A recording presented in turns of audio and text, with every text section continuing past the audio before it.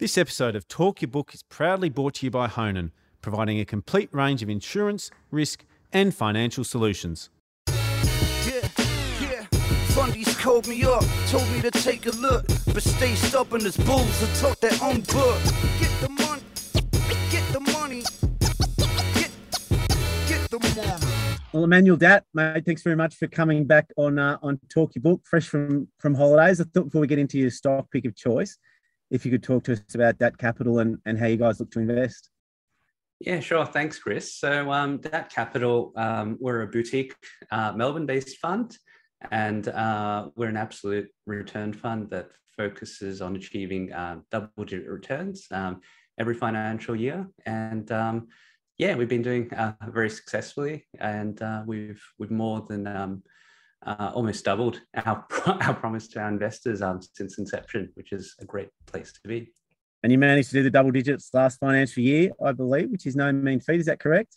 Yeah, absolutely. So we achieved a positive financial return in the last financial year in the low teens. And since inception, we've done about 17% per annum. That's awesome. And what stock did you want to talk about today?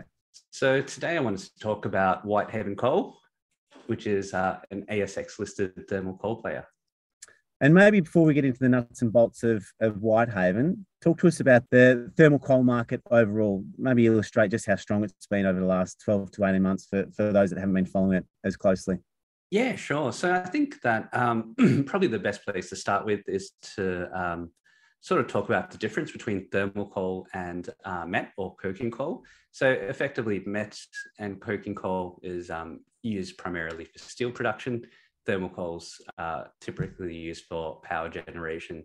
So a lot of investors get that confused or don't really understand what the difference is. And so effectively, Whitehaven, as I mentioned before, it's a thermal coal producer. It effectively its customers are primarily East Asian customers, so Japanese, Korean sort of power plants that rely on high quality thermal coals. Don't sell anything to China, which is a good place to be. And so I think that a really interesting dynamic that we've seen in the just over the last month or so has been typically, steel making coals, coking coals have been priced a lot higher historically than thermal coal. But now we've seen over the last month that dynamic has changed. We're actually seeing met coals being priced significantly cheaper than thermal coals, which really tells you a lot about how the supply and demand mismatch sits at this point in time. And I'm actually seeing some met coals that may be able to be sold into thermal markets starting to rotate towards being sold as thermal coal rather than being badged as they are historically. Which speaks to just the tightness in energy commodities at the minute. We've obviously seen it in oil, albeit coming off a little bit overnight.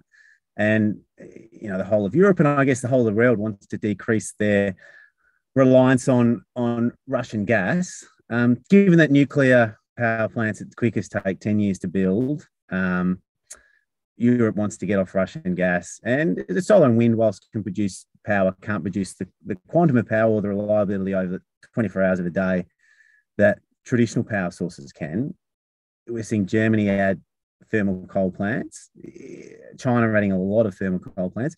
Is that sort of the logical step for the next 12 to 18 months while everyone really tries to decrease their reliance on Russian gas, that thermal coal plants will increase more so than perhaps was initially thought they would at this phase of their existence? Yeah, absolutely. And, I'd probably say that the situation will persist for far longer than 12 months if Germany are going against their own previous ESG principles, as you mentioned, by restarting sort of previously mothballed thermal coal power plants, then I think that really tells you that the situation is probably going to persist for longer than we probably expect. And also, I guess the other point is that cheap Russian gas has been really the basis of the EU economy for quite a long period of time. So I think that even if peace was to suddenly break out, or some sort of peace accord to be brokered in Ukraine, between Ukraine and Russia, I don't necessarily think sanctions will be lifted in any sort of form for some period of time. But ultimately, I think the EU are clearly trying to move away from its past reliance on cheap Russian gas and move into other forms of energy. And nuclear is obviously one which I think is fairly obvious, but as you point out, it's going to take a long time to deliver these sort of alternative forms of power. And there's a rule for commodity investors that you buy commodity stocks when they're high PEs and you sell them when they're low PEs, because it usually means they're about to mean revert as new supply comes on to squash the price. Is the dynamic in commodities like oil and thermal coal a little bit different, where they're not allowed to be owned by many institutions due to mandates or ESG conflictions, and certainly a lot of banks now are unable to finance projects? Do you think it sort of differs to that traditional rule about once you see a resource stock being on a low P, that's probably time to think about selling it? Yeah, absolutely. Well, I think, as you point out, I think that a lot of investors and professional investors at that, as you say, may be unable to invest in these sort of companies due to mandates, or fund mandates, I should say. And, I think someone did some analysis around, how funds window dress. So they might buy exposure to these companies at the start of the month and then sell prior to the month end, so it doesn't actually show up on their books when they report to their investors. So it's a bit of a cheeky way, but I think that truly does demonstrate how, if you're sort of investing in these commodity exposures that are being priced extremely cheaply, in many cases less than 1 times free cash flow at spot prices, I think that as an investor, you're probably missing out on something if you don't have some exposure to these sort of opportunities. And going to the point about, your point about, buying when P's at a cyclical high and selling when they're low.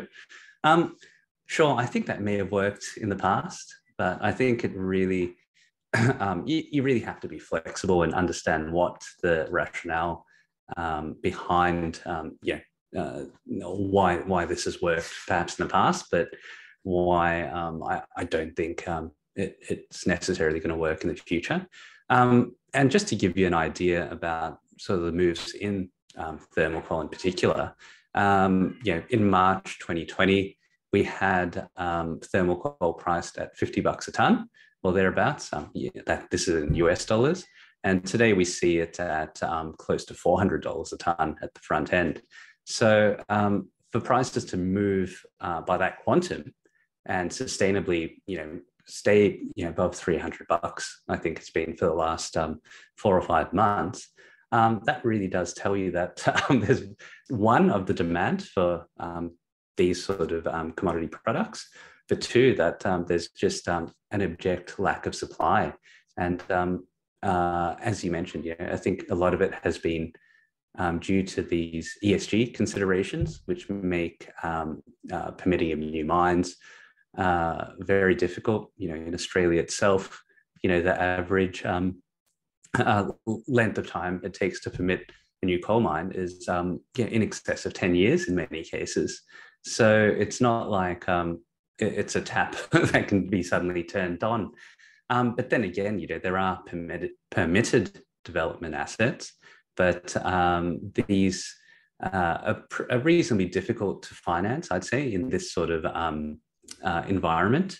And that's why we're seeing a lot of these coal players, they're actually not even bothering to push development along, because they're not assured of development financing, but also when these assets are delivered, if they've already got producing assets that are being priced at 1 times free cash flow, then what's the point in taking all that development risk, right? And cost risk? You'd rather just pass on your cash earnings through to shareholders, whether it be buybacks or through dividends or whichever way the company chooses to.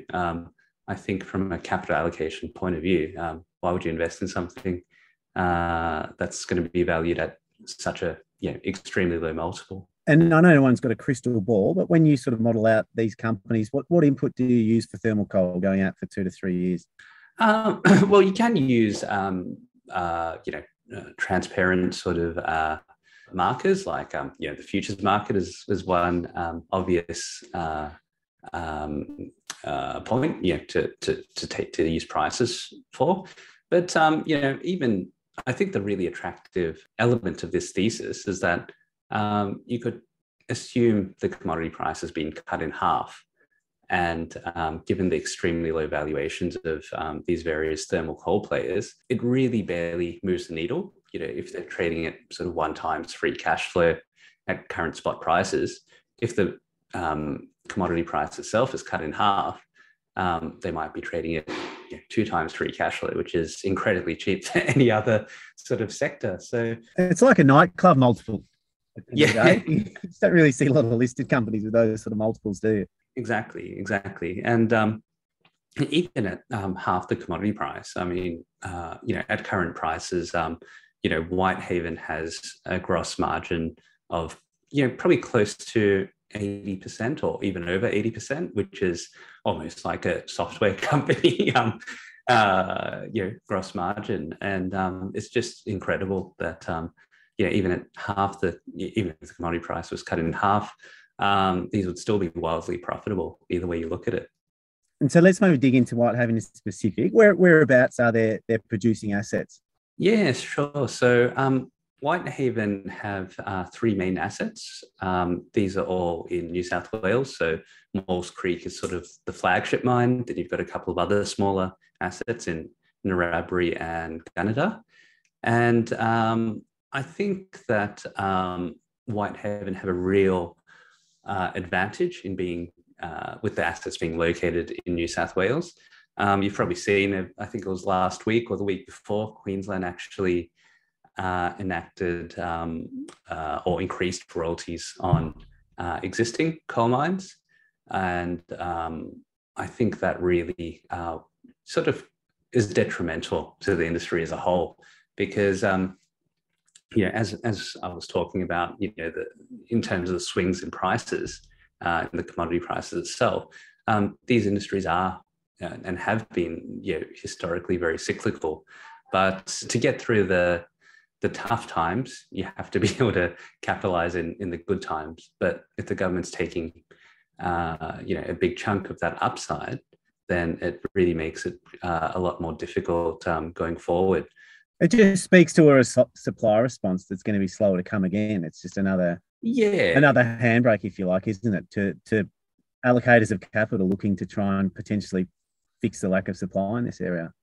Yeah, absolutely. And I think that New South Wales is probably a far more attractive jurisdiction than Queensland, just because of this royalty interest.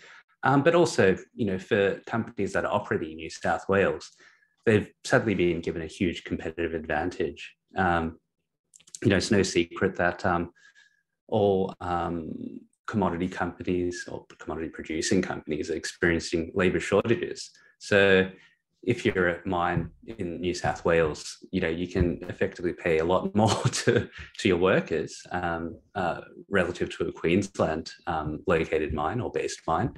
And, so effectively the Queensland government has just given a big free kick to the New South Wales producers.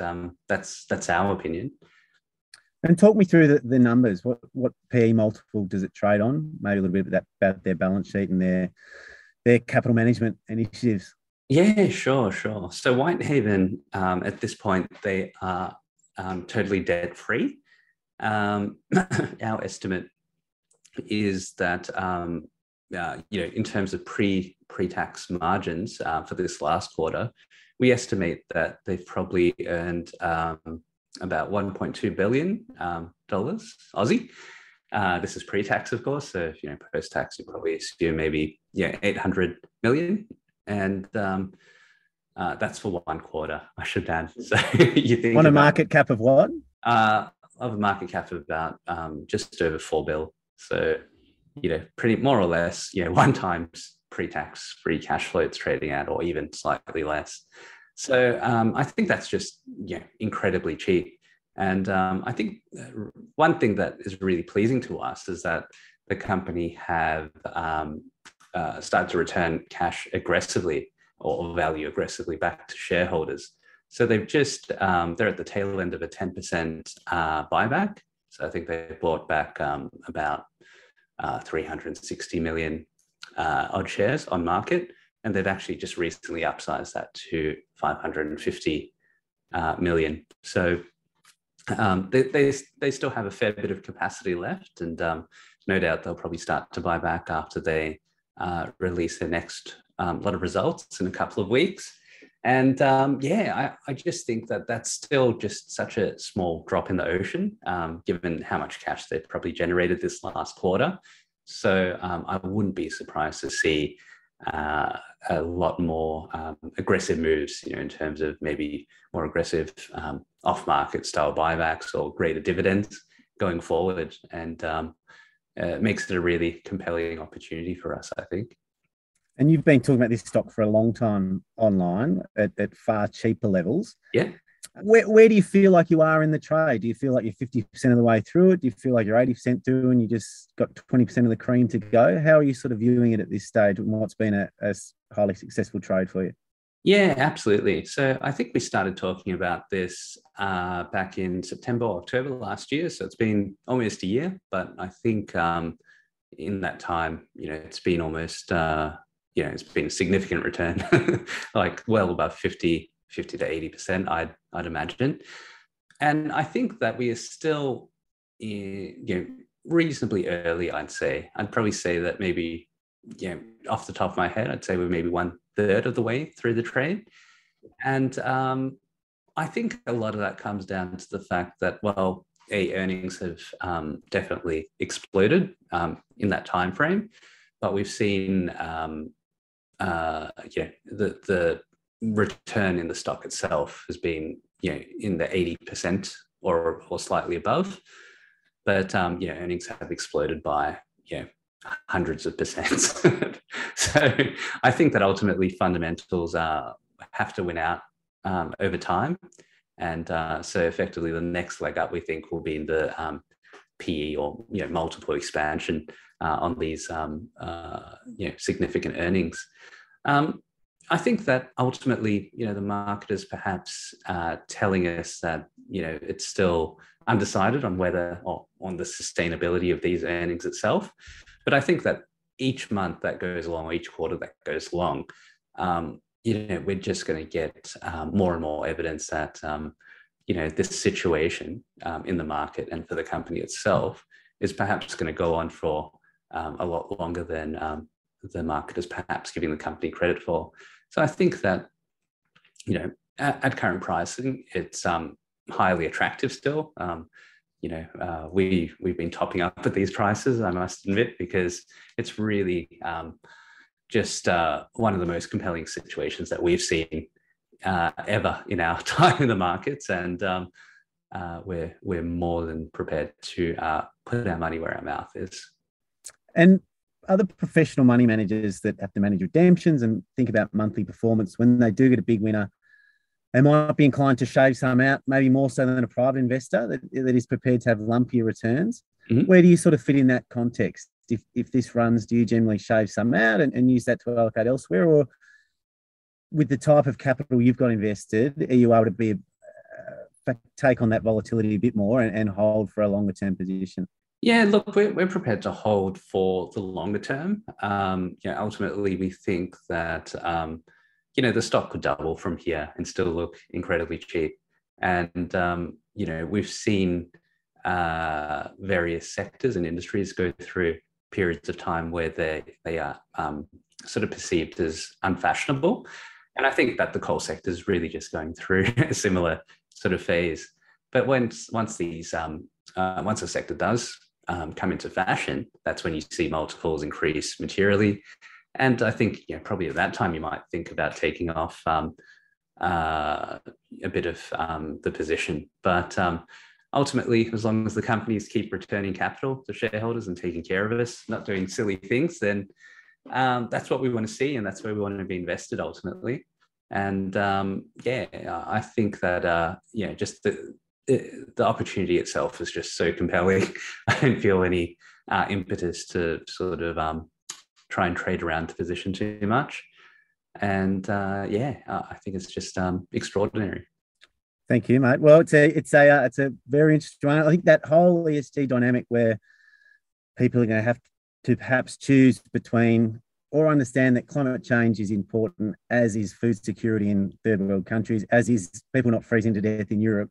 Yeah. And probably they're going to have to negotiate perhaps a more balanced approach to that whole ESG dynamic going forward, because energy prices and food prices are just inextricably linked, and the potential coming food crisis looks like it's going to start in 3 or 4 months around the world is going to be pretty horrible. And if oil's closer to $200 rather than $80, it's going to be a lot worse for those people. So it's an interesting, complex time. Yeah, absolutely. And also one other factor to consider is, we're seeing interest rate rises pretty aggressively across the board in all these Western economies. So, I'd rather have my money sort of parked in something that is, returning double digits to investors over a period of, say 12 months, rather than sitting in the bank. And just understanding that there probably is a real opportunity cost in not being invested in these sort of exposures. And ultimately, as you point out, I think that ESG has made these investments unpopular, but I think that's definitely going to change going forward. Beauty. Thanks very much, Emmanuel. Thanks for coming back on the show. No worries. Cheers, Chris. Thanks for having us. This episode of Talk Your Book was proudly brought to you by Honan, who go beyond a transactional insurance broker to deliver better outcomes for their clients. If you're enjoying Talk Your Book, make sure you subscribe to Chris Judd Invest. Nothing you hear today should be considered investment advice. Please do your own research and seek out your own financial advisor before committing any capital to these markets.